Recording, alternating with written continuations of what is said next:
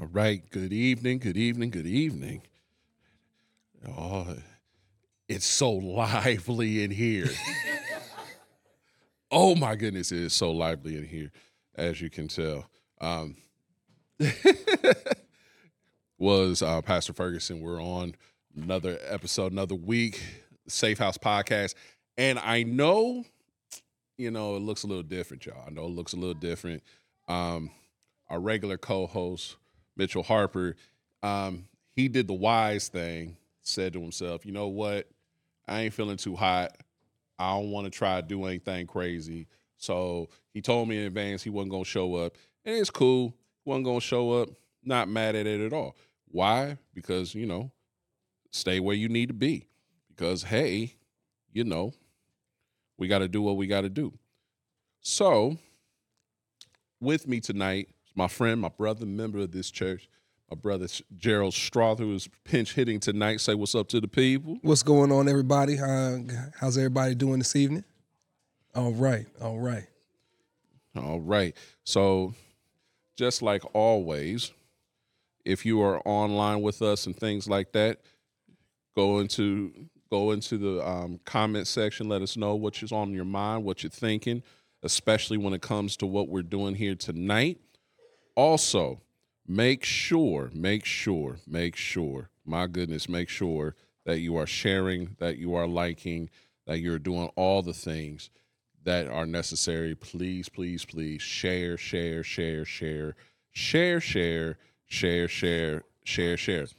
And you can hear me right now. Yeah, there it is. And of course, even in house, don't do that. Make sure your phone is not all the way turned up. Yeah. See, I just gave an example as to what you should and should not do. But make sure that you share with everybody in some way, shape, or form, with the public and all that kind of stuff, what's happening right now as we are on. If you are following us and this is after the live episode, thank you for being on. Make sure that you are active in the chat. Make sure that you are active. We want to make sure that we are catching everybody's thoughts as we go through this evening. So, my brother, I need to know if you can do a thing for us. Not always a simple thing, but I just need to know if you can do a thing for us. Yes, sir. Cool? Can you call on the Lord real quick? That I can do. All right. Heavenly Father, we thank you for this opportunity for fellowship. We thank you for this opportunity to learn more about you. Father God, we ask that you continue to anoint us, anoint our minds, anoint our hearts. We ask for traveling mercies as we leave from this place of learning and grace in that stead, Father God. We thank you for your Son. We thank you for Jesus. We thank you for the opportunity. These and all blessings we ask in your Son, Jesus' name. Amen. Amen. So tonight we're actually in the second part of a quick mini series. It's kind of birthed out of what we've all been kind of wrestling with here at the church. Yeah, see, that stuff right there. See, I done gave the example, and then here we go, and it was my mama. See, that's what made it work. It was my mama. I done just gave the example. Turn your stuff down. Oh, see, it's the realest podcast in Christendom right here. That's Amen. what it is. All right. Amen. So over the last week, we started a mini series of thought on the reality of serving God, and we dealt with wrestling with isolation last week, and we were in 1 Kings 18, verse 20 through chapter 19, verse 4, and we kind of dealt with Elijah and the different things that he dealt with in dealing with 450 prophets of Baal, standing for God, doing this in the middle of a drought, standing up to corrupt leadership, all that good stuff. And then after he done all that stuff, took out all those prophets, thought things were changing, even waited on God to bring the rain. Yeah. Everything finally was turning around. Get to the end of this thing, we get into chapter 19. The brother gets threatened by Jezebel. And that was like the last straw. My man now goes to a broom tree in a desert. You know, I've always wondered,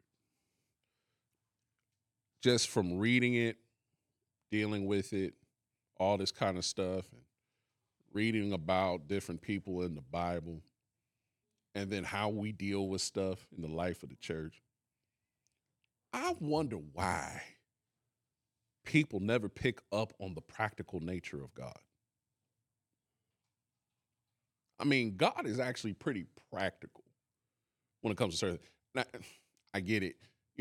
People look for the miracles and the signs and all that kind of stuff. Mm-hmm. Like you say God, they're like, oh, boom, something's supposed to happen. But for whatever reason, like we read about the Lord and interaction with people, and people don't pick up on the practicality of God. Yeah, it's easy to just see the miracles, the big stuff, the major things, nature, um, scientific advancements. All of the big things that lean towards um, God's power and the manifestation of what we accept as the nature of what God is. But it's the little things. It's the little things, and it's easy to miss. It's easy to let it slip past your mind. Mm-hmm. You know. And I'm glad you brought up the little things, because rather than go into verse 5, I wanted to start back at verse 4 in chapter 19 of First Okay. Kings, because I want to deal with this way, because I really want to strip away some of the overly, well, you'll understand in a minute. Out of English Standard Version, here's how it reads, starting in verse 4, 1 Kings 19. But he himself went a day's journey into the wilderness and came and sat down under a broom tree. And he asked that he might die, saying, "It is enough. Now, Lord, take away my life, for I am no better than my fathers." And he, Elijah, lay down and slept under a broom tree. And behold, an angel touched him and said to him, "Arise and eat." And he looked, and behold, there was at his head a cake baked on hot stones and a jar of water. And he ate and drank and lay down again. Wait for it. And the angel of the Lord came back a second time and touched him and said, "Arise and eat, for the journey is too great for you." And he arose and ate and drank and went in the strength of that food 40 days and 40 nights to Horeb, the Mount of God. Stop. Yeah, let that rest on you for a second. This man said, after giving God his best, after trusting God on the mountain, after God proved again that he was the only God, did all that stuff, wins again, win. There's victory. After all this stuff, then threatened again, he goes into the desert and he tells God, "I'm done. Just take my life." In the mental health world, they might call this having suicidal ideation. They might call this that. Might. But but he wasn't trying to do it himself. He was asking God, basically, go ahead and take me out. So it might not have been suicidal, but he definitely felt like he wanted to die. And it wasn't out of fear. This is my contention. It wasn't out of fear, it's out of exhaustion. When you do stuff, you get so tired and you just like, okay. And he said, what? What did he say to God? It is enough. It's enough. Take away my life. He was tired. And how in the world would God respond to that? He sent an angel to give him a 3-word message and some food, and that's it. See, so let me go. Can I have a rant for a second? Real quick. Some of y'all overly spiritual people, you think you need to have a whole lot of litany come out of your mouth all the time when you see people going through stuff. Take a hint from God. Sometimes, if you see a situation that is remotely similar to this, the response might be, arise and eat. Get up, eat. Have a snack. Something to see, you ain't hearing everybody, they laughing in here, but I'm so serious. Sometimes is have a snack. And whatever you do after that snack, do what you need to do. He ate and he went back to sleep. Lay back down. Lay back down. Go to bed. Second day came, and the angel gave a different message. Get up and eat, because the journey is too great. In other words, at this point, you got to move on from here. I need you to eat. I need you to get up, eat, and then move from this place. Go. But I need you to do this first, because where you got to go, you're going to need some strength. You're going to need something. Now, I've preached and taught from this scripture a million times, and this line always gets me. And he arose and ate and drank and went in the strength of that food 40 days and 40 nights. What kind of cake? What kind of bread from heaven that he got for 2 days?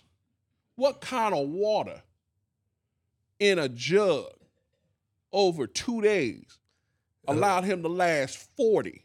Electrolytes. Bro, they had to be. Had to be. Before they were ever invented, they were that. Come on, man. There is no, I have not eaten anything yet. That lasted 40 days. 40 days? 40 nights. Come on, man. Listen. And stuff we eating ain't lasting 40 minutes. Those that ain't here, we have pizza up in this mud. Pizza about gone. About gone. That pizza ain't gonna last in nobody's system. And I'm about to be hungry again. Right. If you've ever had Chinese food, you know what's up. The moment you stand up, it'll go onto your feet.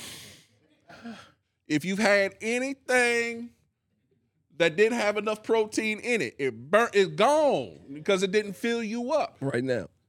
God sent food, a message, and direction at the beginning of what Elijah was dealing with. It's major. Okay. These are practical things. So let's go to the next part. Let's go a little further. Okay.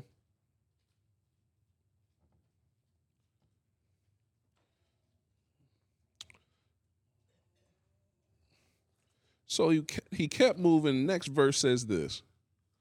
There he came to a cave and lodged in it. And behold, the word of the Lord came to him, and he said to him, what are you doing here, Elijah? He said, I have been very jealous for you, for the Lord, the God of hosts. For the people of Israel have forsaken your covenant, thrown down your altars, and killed your prophets with the sword. And here he's getting ready to open up his heart. And I, even I only, am left, and they seek my life to take it away. Mm. And he said, this is God talking, he said, go out and stand on the mount before the Lord. Behold, the Lord passed by, and a great and strong wind tore the mountains and broke in pieces the rocks before the Lord. But the Lord was not in the wind. After the wind, an earthquake, but the Lord was not in the earthquake. And after the earthquake, a fire, the Lord was not in the fire. And after the fire, the sound of a low whisper. And when Elijah heard it, he wrapped his face in his cloak and went out and stood at the entrance of the cave. And behold, there came a voice to him and said, what are you doing here, Elijah? He said, I've been very jealous for the Lord, the God of hosts. For the people of Israel have forsaken your covenant, thrown down your altars, and killed your prophets. With the sword, I only am left, and they seek my life to take it away. He's still trying to explain to God why it just appears that he's just hiding now. Notice something. All these natural events were happening. And Elijah knew where God was. God was not in the wind that was strong enough to break rocks, the earthquake, the fire that was burning up stuff. Elijah didn't respond to anything until he heard a whisper.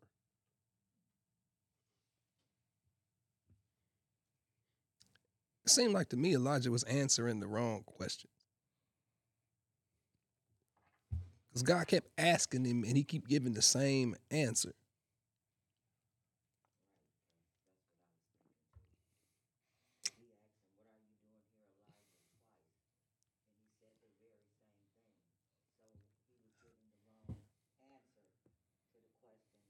That God was asking, right? I don't think he was giving the wrong answer. I just think he's answering the wrong question. I think God is asking him a very specific question, but he's whining still.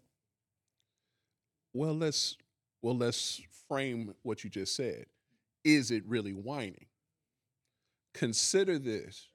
When you've been in an isolated position, you feel what you feel. Facts. Let's look at it like this. Let's look at it this way. As a pastor, I could get up on a Sunday morning and tell the whole congregation that I feel all by myself because ain't nobody hollering, shouting, whatever. And I feel all alone because nobody understands the fact of how much work go into this sermon for y'all to stare at me. That comes from a place of isolated thinking. When you are isolated, there are times you're going to feel a whole lot of stuff, whether it's true or whether it's perceived. Okay. You feel what I'm saying? I Like, see what you mean. so, okay, since it was brought up before we came on the air, and it's the topic of the town, of the sports town, different players from the Ohio State Buckeyes going into the transfer portal, and the question is raised. The question is raised this way. Consider this question: did they go into the transfer portal because they wanted to, or because they were upset at the fans that were laying into them, and they wanted to leave feeling they weren't wanted? Perception, reality. But all things were still about what? isolated thinking. So Elijah is out there. He already went to the broom tree and said what? I want to take my life, Lord. Why would you want the Lord to take your life if you already won? I don't think that there's a lot of situations where we're especially in today's era where there's so many people doing so many things for so many reasons. It's just like you said, it's a perceived isolation. But he literally was the last one. He's even said it. He said, I am, and even I am the only one left, Lord. They done killed all of us. Everybody that stuck up and stood up there and got mad because they was worshiping these idols and doing all this craziness, they done killed us all. I'm the only one left. Now, let's take that. I'm going to put a pin with that, and we're going to finish reading the text. Okay. And the reason we're going to finish reading the text is because I'm not saying you right, wrong, or indifferent on what you just said, but we're going to put it in full context. So for the second time, he said, I have been very jealous for the Lord, the God of hosts, for the people of Israel have forsaken your covenant, thrown down your altars, killed your prophets with the sword. And I, even I, only am left, and they seek my life to take it away. Now, since my boy Pastor Leo is on, here's how we shape what you just said about him. Can you blame him for hiding? No, but here's what happens. This is what happens when you have a conversation with the Lord. And the Lord said to him, go, return on your way to the wilderness of Damascus. And when you arrive, you shall anoint Hazael to be king over Syria. And Jehu, the son of Nimshi, you shall anoint to be king over Israel. And Elisha, the son of Shaphat of Abel Maholah, you shall anoint to be prophet in your place. And the one who escapes the sword of Hazael shall Jehu put to death, and the one who escapes the sword of Jehu shall Elisha put to death. Yet I will leave 7,000 in Israel.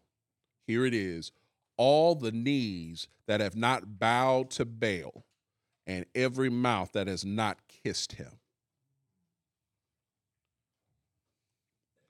When you are doing the work of the Lord, depending on what it is you have been called to do, sometimes, and you ain't got to agree with me, that's why it's a conversation.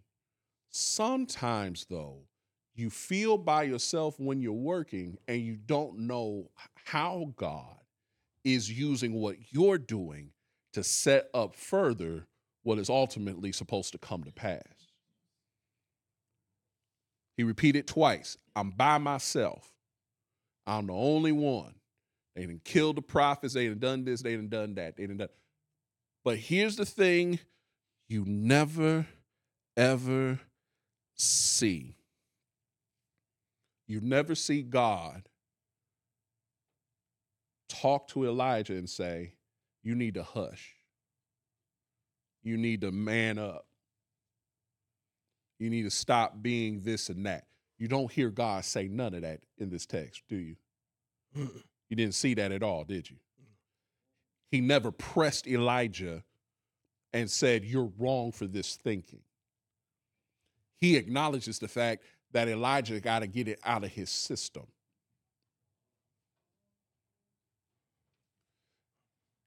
He repeated it twice, right? He repeated the same thing. What are you doing here? Here's why I'm here. I'm here because I feel like I'm the only one. They trying to kill me. They doing all this stuff. ...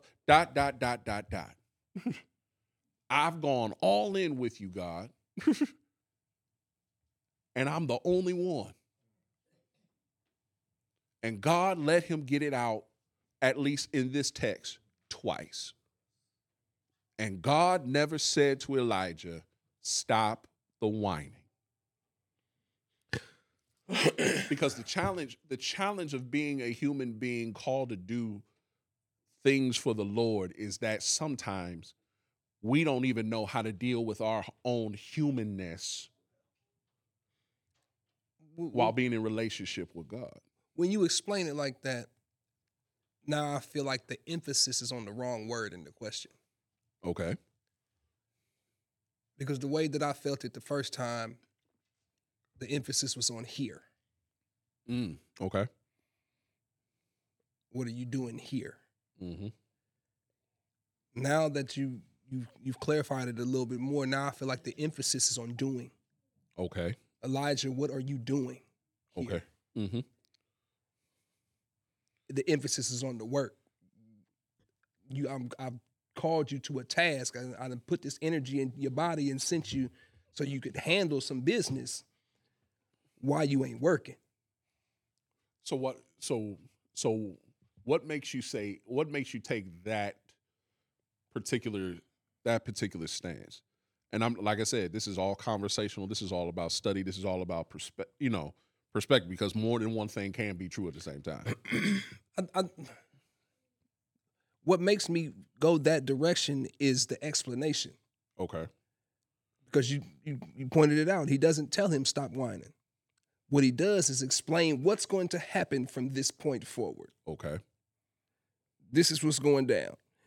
You getting ready to go, return to where to Damascus, and you're gonna do this, handle this. This is gonna lead to this. This is gonna take care of that. That's gonna lead to this. This is gonna happen, and what's gonna happen is your replacement. All of that's gonna be dealt with and taken care of. So now that just sent me all the way back to the question, like, what are you doing here? Okay. And the inflection is on doing rather than what are you doing here? Because I was thinking about the place. Why are you stuck here, Elisha? What are you doing still sitting here in this particular place? And I'm not thinking that way now. Now I'm thinking, what are you doing here? What are you doing right now in this particular spot? What are you doing? God has a way of listening to where we are, right? God knows our thoughts. God knows all about us and all that stuff. I think we all agree that God is omnipotent, omniscient, omnipresent, all that stuff. And most of us take that stance and then say, well, God knows me. And because God knows me, I ain't got to really say nothing. God knows my heart, all that stuff. No, back up, reframe. God does know all that, but the reason God wants you to talk is because you got to get it out. Because if it don't come out of you, it's still just dwelling it. It's not real until I what? Until I say it or put it on paper or, you know what I mean? Manifested in some type of way. Until it's manifested in a real way, it's not real. If I ain't, not even just talking about it, but just whatever that is, until it's out of me, it's not real to me. That's most human beings. It may even be real in here, but now it's tormenting you because you're not. If I'm in a crowd, I'm not going to tell you, show you any of that. I'm not going to show you that I'm hurt. I'm not going to show you that I'm in pain. Yeah, I could be walking around with a whole side bleeding, but I still will tell you, nah, there ain't nothing but paint because I don't want you to know that I'm hurt.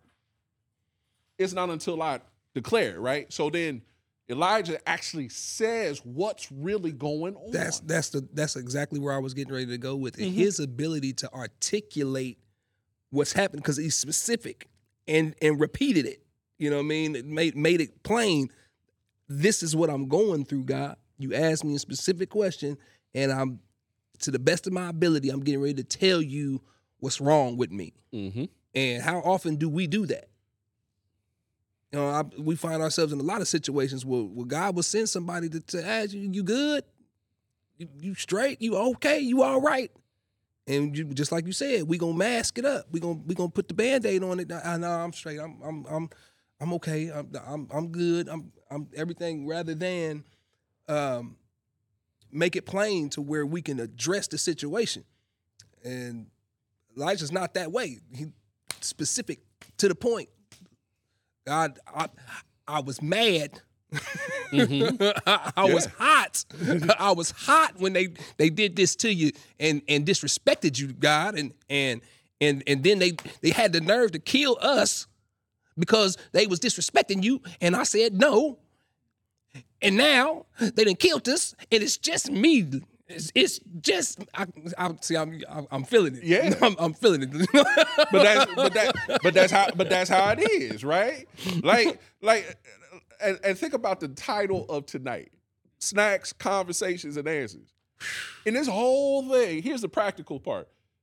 We haven't even got to the points yet, but let's be practical. God made sure he ate. God set him aside for a conversation, and God gave him answers. Gave him answers. I can shut this thing down right now.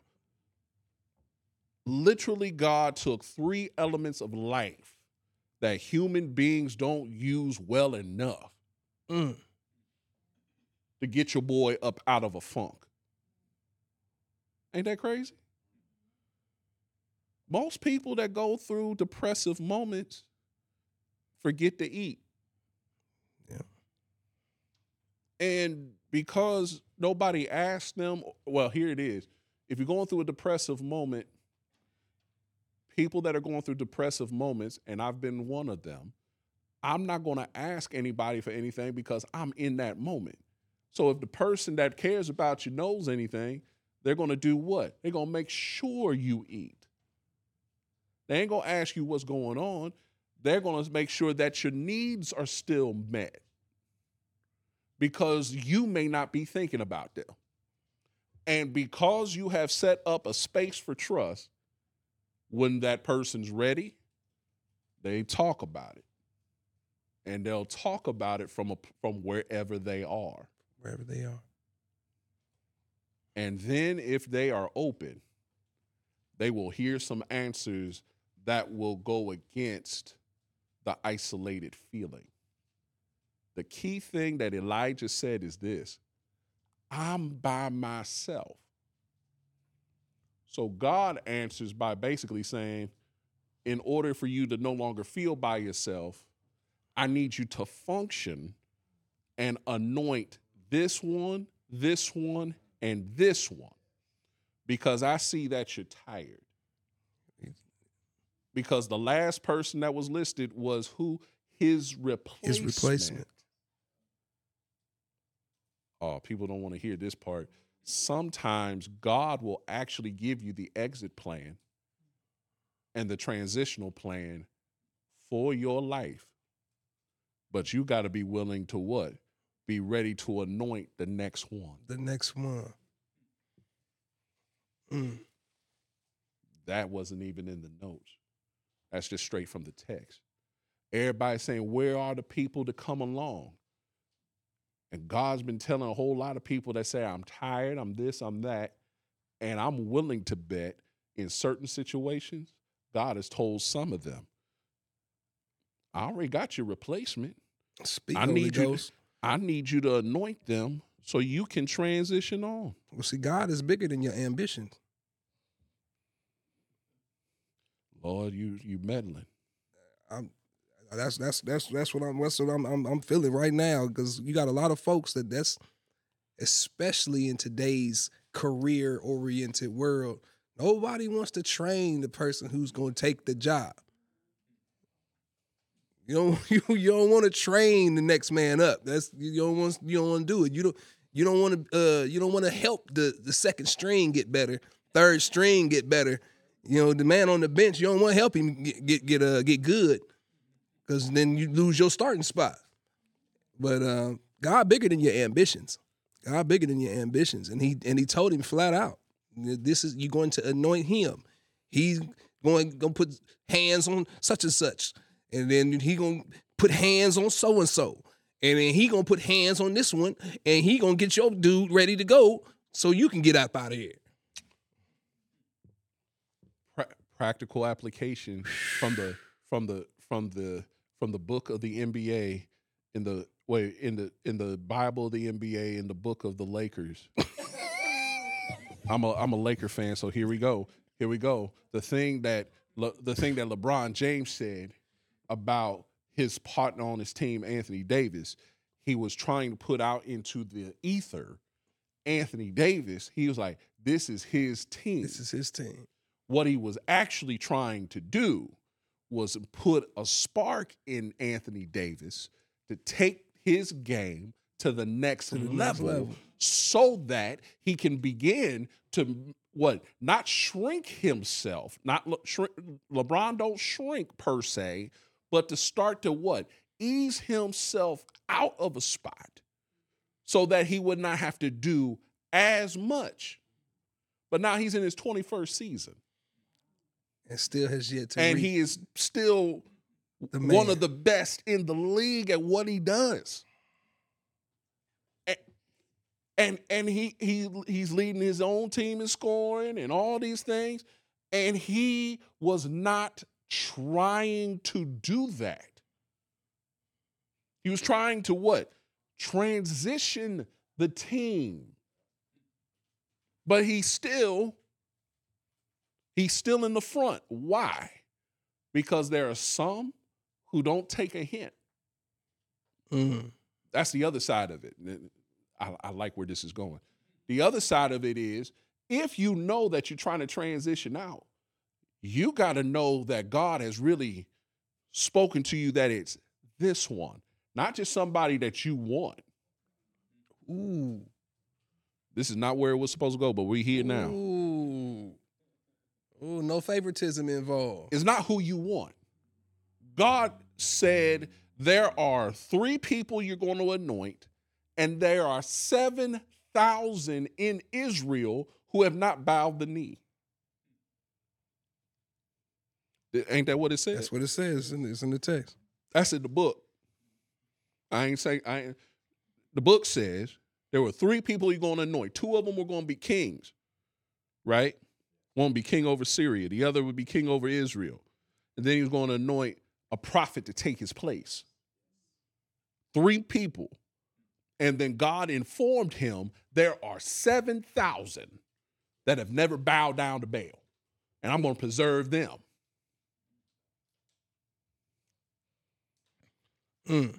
So, if God is going to deal with us, God will deal with us wherever we are.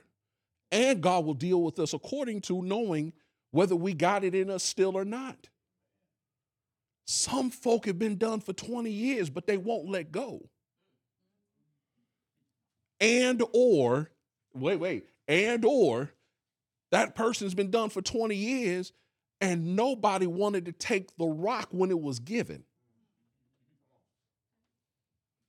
That's how you end up tired. Yeah, Leo is great. He said AD isn't that guy. He's a great number 2, but he isn't wired to be that one. Some people that don't take the rock is because they know. Or no. I'm gonna back up. You may not be number 1 yet, but you can sure enough learn how to be. And church, this is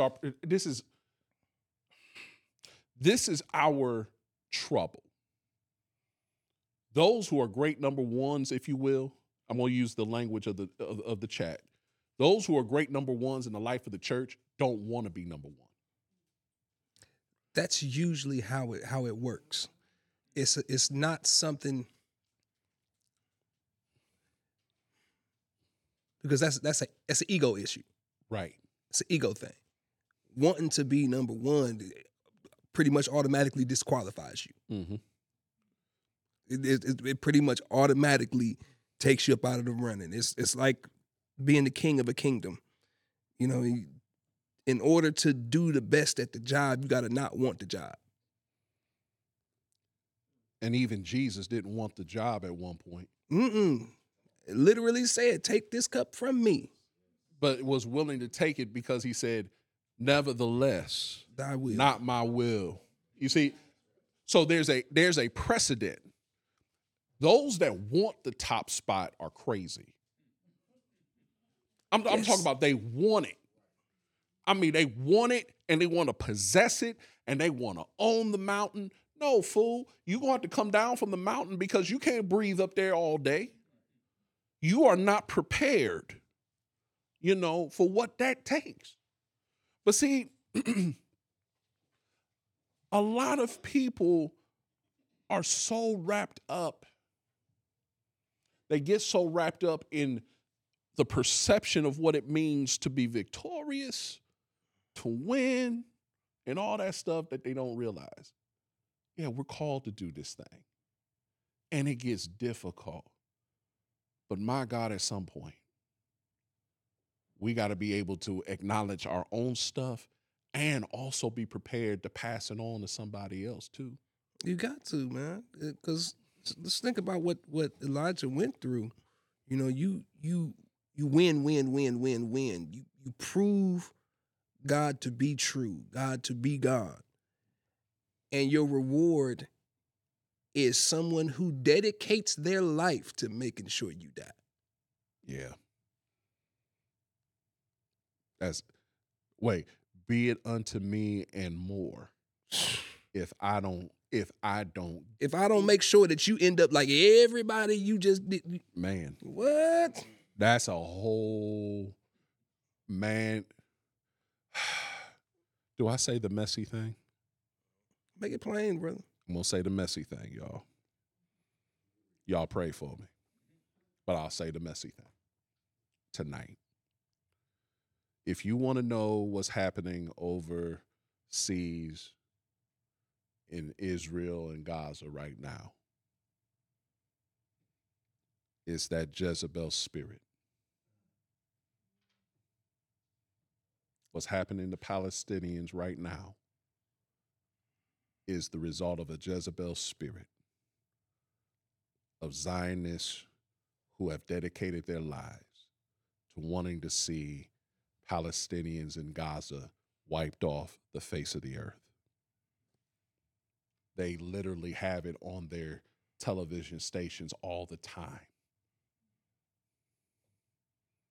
And I know it rubs people the wrong way. It rubs them the wrong way because they don't they have no concept of what that spirit means. What they literally are saying is, I want to kill you and 11 people that look like you. For no other reason is that they look like you. Be it unto me. That's and I make that statement knowing that a lot of people will try to dissect what I just said. Well, if you're going to dissect it, then you need to make sure that you have read every bit of history that helps you understand why Zionism is akin to apartheid and akin to white supremacist ideology, and why the state of Israel does not look like the nation of Israel we've studied. Can't. But let me go further, because just so we are clear, that Jezebel spirit is in every place where people dedicate themselves to trying to what? Destroy what they feel is going to interfere with their way of life. Let's go here. Church culture can be full of the Jezebel. Man, you better say that louder, because you've been wanting to say that all your life. And you go ahead and say it louder. Listen, church culture can be full of the Jezebel spirit. And last week we established a Jezebel spirit is not about how a woman walks, talks, or dresses. No, a Jezebel spirit is about how you have placed all your energy into the destruction of another person. That spirit is so prevalent that people don't even realize how it can wear on you when you're trying to stand for the Lord, and it wear on you and wear on you and wear on you. There are more memes now that pastors have created about church than ever before. memes that say something this simple. The fact that you show up to church means something to your pastor. But no. But it on the one hand, it's funny, but on the other hand, it's a sad state of affairs. Because there are people that say they're apart, but they're apart way over there. And I'm not, and look, now some people be like, are you talking about people online? No. I ain't even talking about that. I'm talking about people that got the audacity. I'm talking about people that don't even have online connection with you. Talking about this is their home. I'm saying what I'm saying, and I'm not being messy. It's true. I don't care if you're in person or online. That's connection. But there are people that are so far removed, but they still say this is home. The example I've always used, and y'all have heard me use it a million times. My grandfather used to take me to the north side. Whenever we had to go around there, and he would take me by the old house that I'd never been in on Devonshire. He would pass by Devonshire. We'd pass by this old house. He was like, this is the house we used to live in when we first moved here, when we came back from overseas. I was like, oh, this is cool. But here's what I always knew. We drove by the house. We never entered the house. You know why we never entered the house? Wasn't our house. It wasn't our house. My grandfather was paying the mortgage at another house. That house at Devonshire ain't been his house in years. They said we used to live right there. Everybody thinks something is home, but they don't walk in. They don't pay no bills. No water, no electric. Nothing. That ain't your house.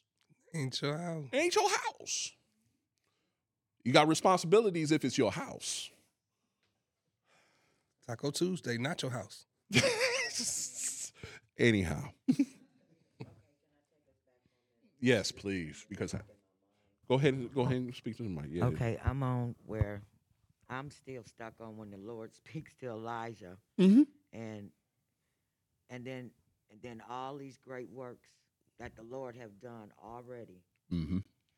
and then when it says when he's only left, and then all the stuff happened, but the Lord when he told him to stand on the mountain, the Lord passed by, but with the earthquake and the fire, the Lord was not there. Mm-hmm. So then when he asked him again, what are you doing, Elijah? He answered the same way.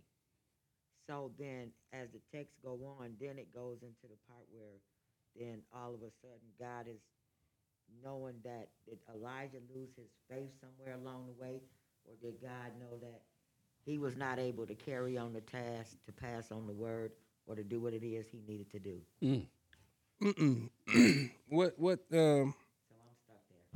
Okay. that's a good one. Do you mind?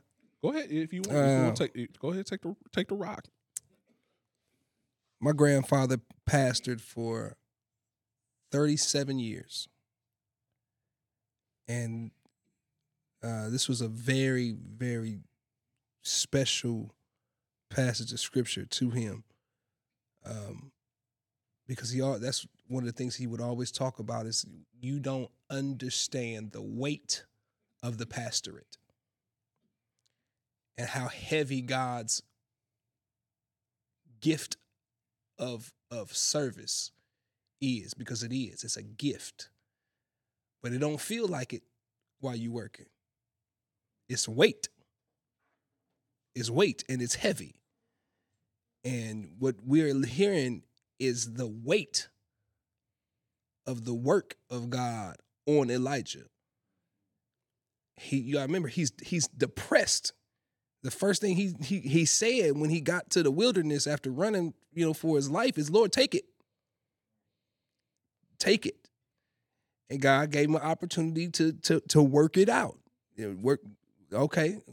Okay. What are you doing here? What are you doing? Lord, I'm feeling it. Lord, I don't want to do this.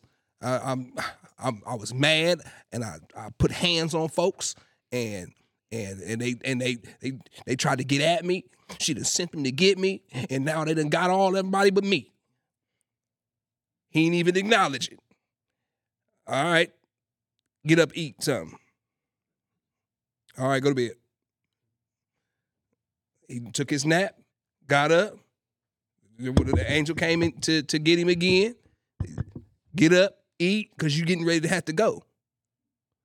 Now he done went on, and that's the thing that we not touching on, is that he listened. In the midst of the depression, he still listened to the instructions.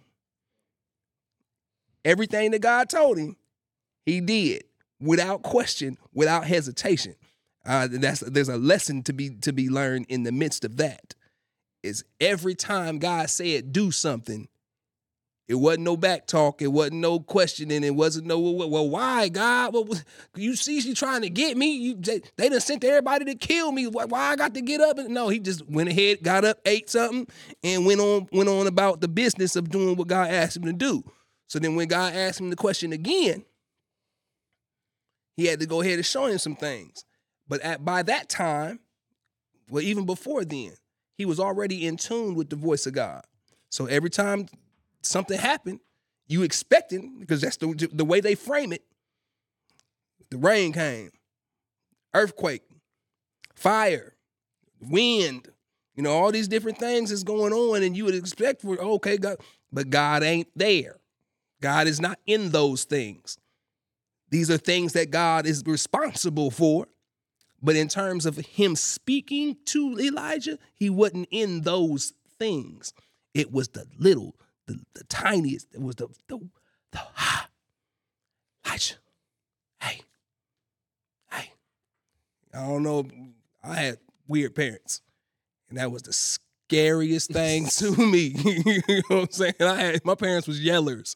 So them yelling, I could sleep through that. I could sleep through a thunderstorm. I could sleep through an earthquake. I could sleep through all of that. But let them walk in my room and whisper. you talking about like the voice of God. Mm-hmm. So I snap too. What you doing? Like you got caught stealing or something. Yeah. So I understand where Elijah coming from. It's that whisper. You hear it. You hear it better than anything else. But he was in tune to it. He was wired, just like you said. He was wired to hear it. Okay.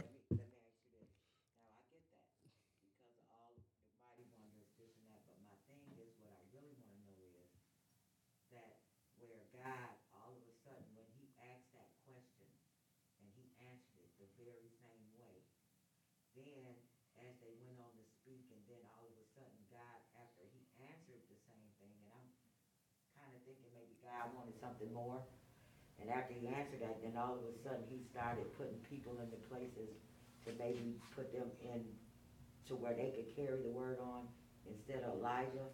You see what I'm saying? So I don't even know if I'm saying it right, but no, you're good. No, you're good, because this leads into the kind of the point, so I can give handles. okay. So let's give these handles, because Okay. we're coming up. I'm looking at a couple things. I'm looking at time, and I want to make sure that we put a handle Touch all on them. Yeah. put a handle on some of this stuff. So let's start here. Elijah is in a low place, and God is using practical things to try to lift him from this low place. So the things that God is doing are these. How does God use the practical to lift us from these low places? The first thing is our practical needs must be addressed before we consider our next steps. So God fed him. God gave him water. God gave him rest. God gave him cover. God gave him direction. God gave him, okay, let's move from this tree where you're just so down and you're ready to die. Let's move to another place. So the eating and the sleeping and all that stuff, the angel saying, eat and drink, because the journey you're going on, It's going to require you to have everything you need. He goes to Horeb, which is the Mount of God. He goes to the mountain. That's where his next destination is supposed to be. And what did he do? He had a place to go. He was in the cave, in the mountain. So he went to the place, had shade, had all this other stuff, right? So now he was in a place of cover, and he was in a place where God could really deal with him. One-on-one. When I'm under the broom tree, let's say it this way. When I get to the broom tree because I'm tired of what I'm facing, God will meet my needs at the broom tree, but will move me to a place where now I can deal with you differently. I can't deal with you and what you're dealing with while you're all the way in it. What did Elijah say when he got to the broom tree? It's enough. Take my life. But when he gets to the mountain, in the cave, and God speaks and says, what? What's going on? And Elijah didn't say, I want to die. He didn't say, I'm tired now. He says, what's going on?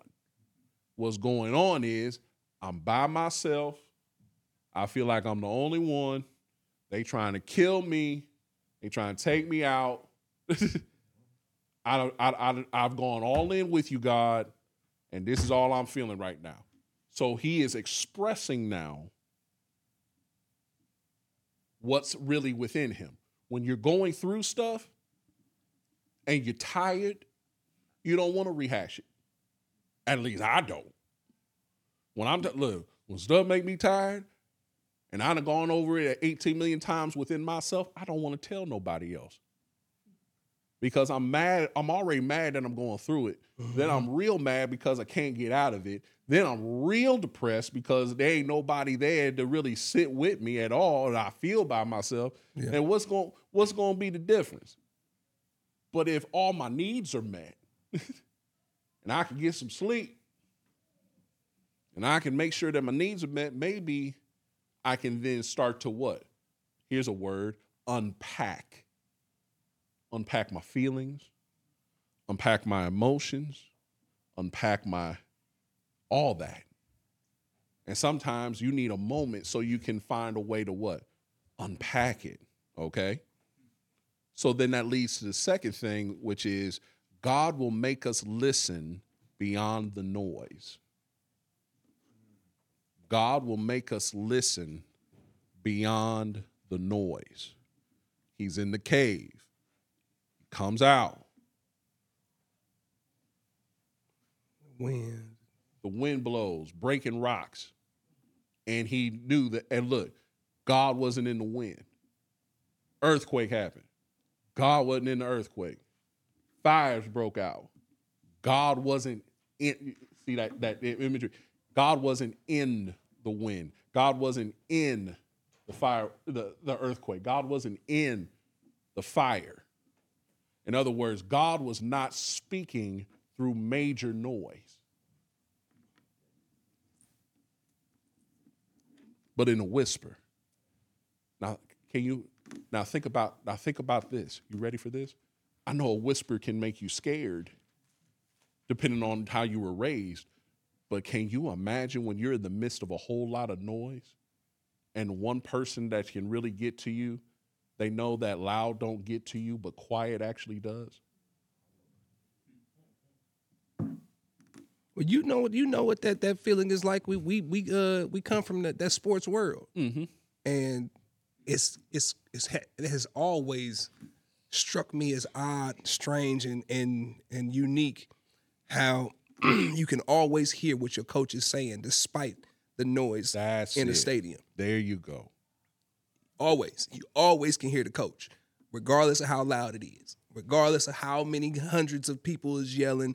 If you played on the collegiate level or beyond, how many thousands of people is yelling in the stands, how much noise they're making, bands playing, all of these things, and you You don't they zoom in on coach on the sideline. You don't see them yelling at the top of their lungs or any of that. But coach is coming through. Come right now.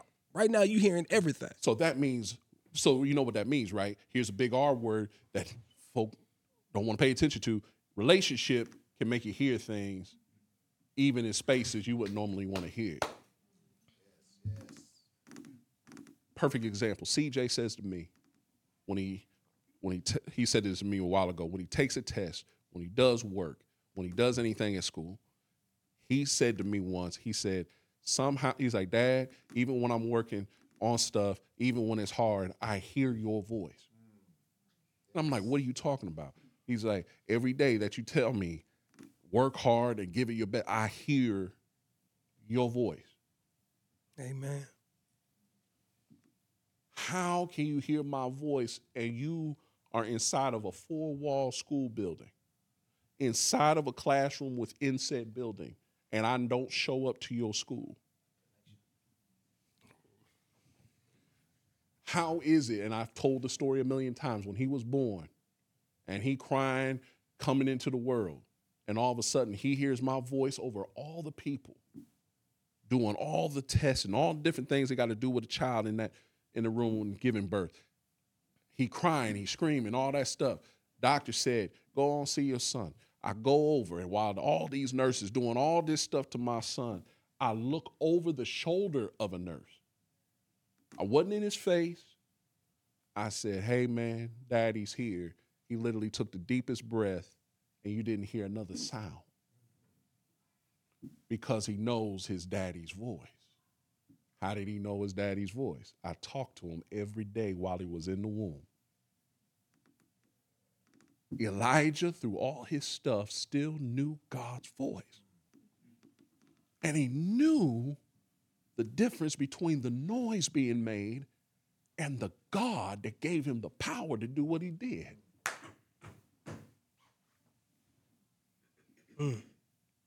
If you got relationship with God, God will cut through the noise. And people think, well, he's just going to... No. Some of us need to go...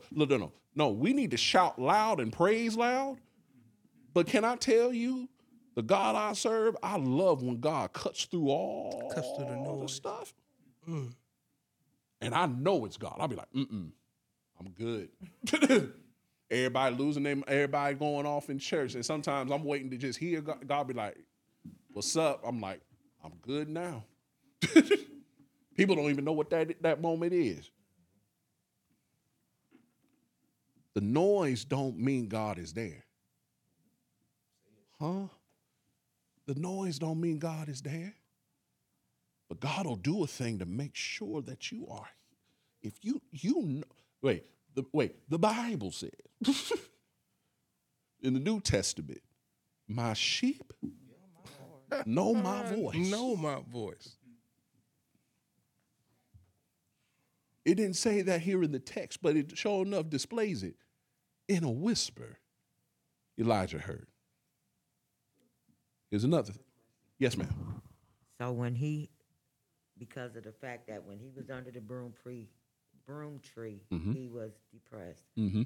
So after the mouth of God, was he back on track? He was at least opening himself. Let me say this, just as a disclaimer.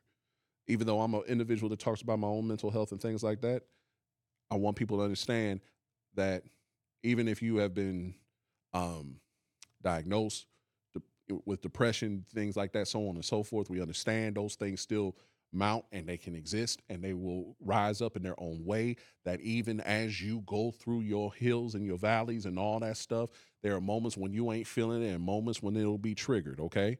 At the same time, understand that God provides avenues that can bring you out of the deep state into a manageable state.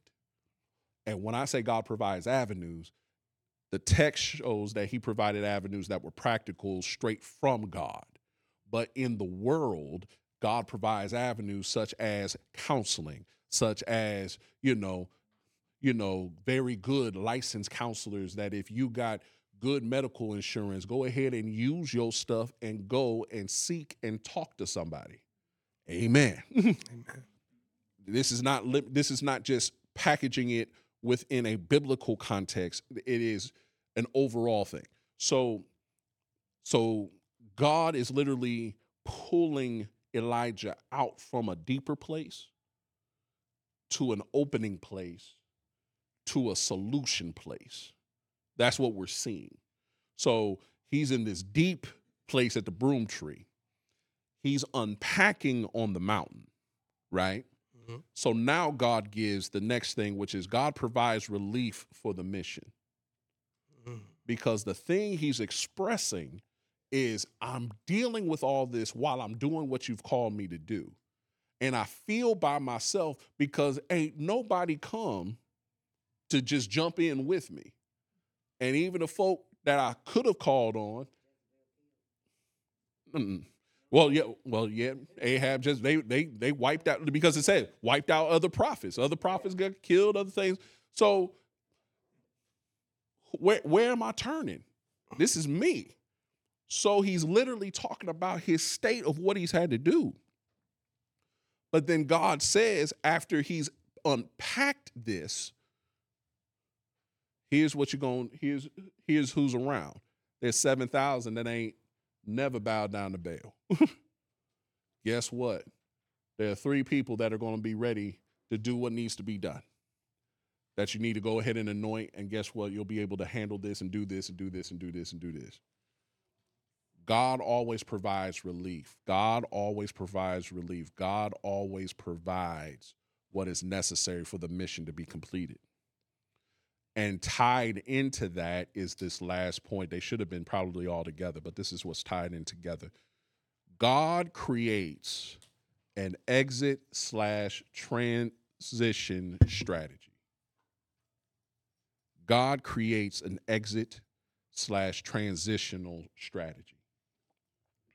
What's the strategy? Okay, man, you tired, wore out. But here's what I need you to do. I want you to go back and I want you to anoint the following people. I want you to set apart. That's what anoint. Set apart the following people. Boom, boom, boom. These 2 are going to be kings. This other one, here it is. This is your exit strategy. This is the one that's going to replace you. Talking about Elisha. And here's what he says too. He said, anybody that tries to run, They gonna get them. These 3, not you, these 3 are going to handle who tries to run away. Did you catch that? All I'm asking you to do now Let's just set them apart. is set them apart, and then further prepare your replacement. That is all I'm asking you to do. I am not asking you to do anything. I'm not asking you to track down anybody. I'm not asking you to do this, that, or the other. I'm asking you to set up your transition. That is all I'm asking you to do. I acknowledge your work. I acknowledge your effort. I acknowledge your deeds. God has a way of letting us know that he cares, not just about what we can do, but everything about us. Everything. Ain't that beautiful? So hopefully tonight, all this has made some sense. And hopefully tonight, this has been of some benefit. Next week, I want to finish this chapter because I think if we don't look at these last 3 verses on the call of Elisha in some way, I think we'll have done a disservice to the whole thing about call. And I think the one thing that we'll deal with based on what came through and came out tonight, I think it's time we start talking about what good This may not be the title of it, but we need to talk about what good transitions look like. What good transitions look like. Because maybe, just maybe, in our generation, we can finally stop the cycle of lingering too long, not identifying for the future, living so much in the present, and yet, and nay, I say, even the past, that we act like there is no future.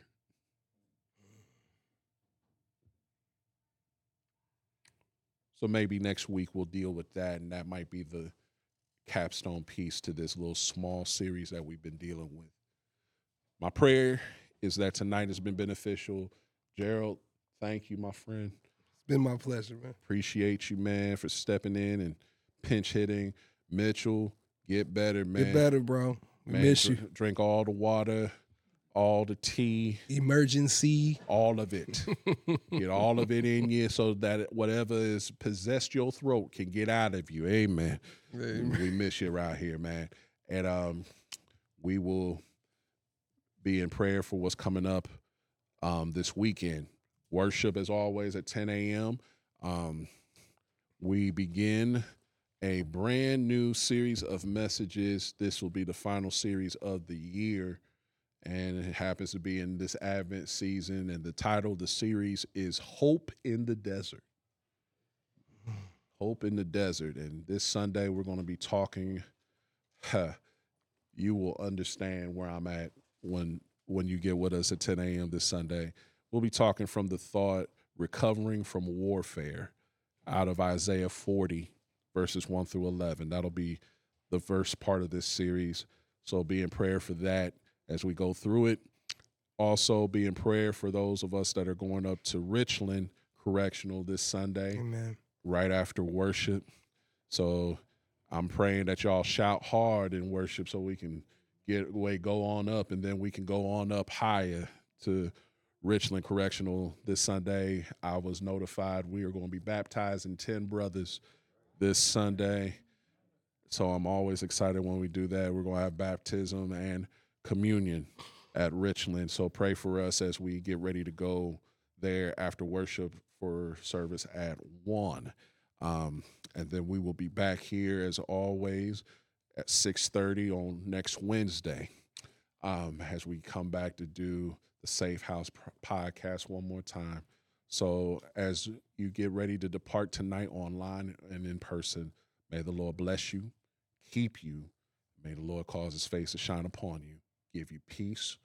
May the Lord bless the work of your hands, the effort of your days, and may the Lord bless you now and forever. And all God's people said amen. Amen. God bless you, and we will see you this Sunday, 10 a.m.